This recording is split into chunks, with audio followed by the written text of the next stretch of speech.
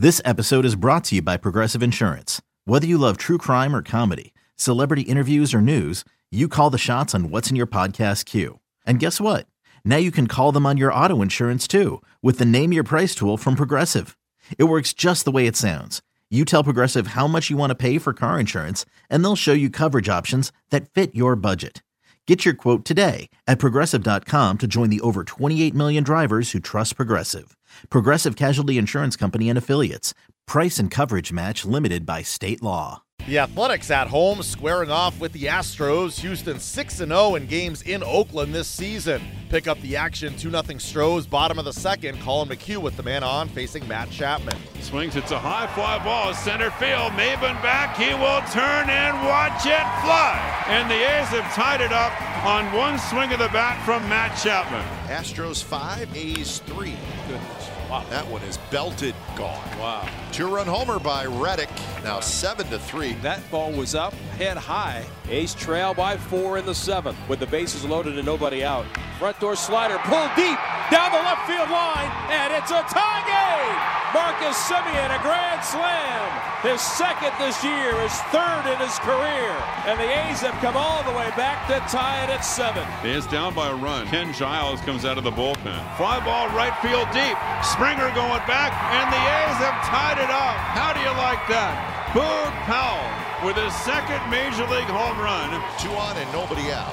Lowry swinging away, lines one, left center field. Maben coming in, he can't get it. And the A's are going to win the game. Unbelievable.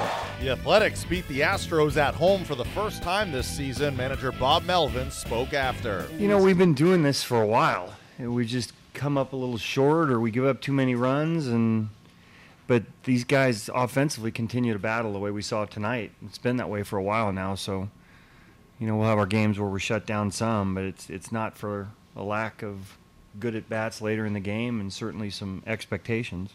What about Powell's night in particular, offensively and defensively, and not just the homer? He also beat out that grounder before. We heard from, you know, the moment we got him back and from everybody in our organization that he played the game really hard. So the slide into first doesn't surprise you. He's played a really good center field for us, you know, goes back and robs a homer. And, you know, when you have a close game like that, those plays are significant. And certainly leading off the ninth, off pretty darn good closer to hit a home run.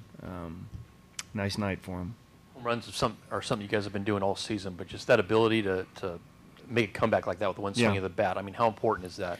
It is. I mean, you know, now you're bringing a guy in a game where, for them, you hit 150 against them, both lefties and righties. So in Powell's case, you're just hoping he gets on base and we can create a little havoc, or, you know, with a guy that can run on the bases. And next thing you know, he hits a homer, and then, you know, good at bat after good at bat, and, you know, Jed throws one out there to left field to win it. So happened pretty quickly, which you don't really expect against a guy like Giles.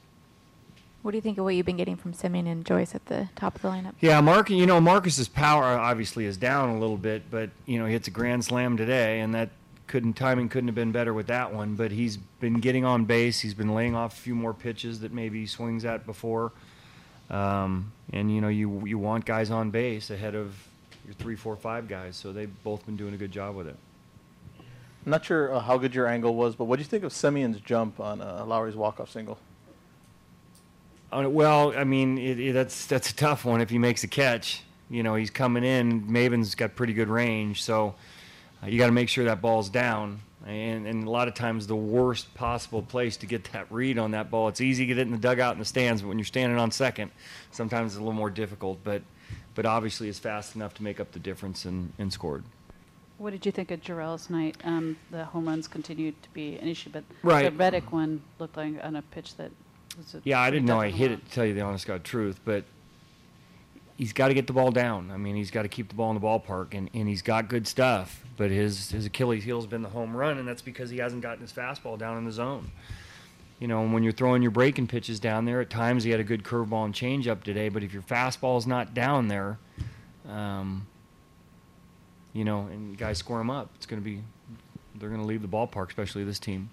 Alcantara comes in with 2 scoreless innings. How key was that? And you haven't seen him for a while. It was key. You don't at the time. You know, it's 7-3, and we're trying to get some innings, and we're trying to give him his first time out, and try to get him, you know, comfortable again. But as it turns out, those are 2 key innings, and gets the double play ball from Gurriel and looked like he was throwing harder. And, everybody's saying in development that, maybe the relief role is probably a better spot for him.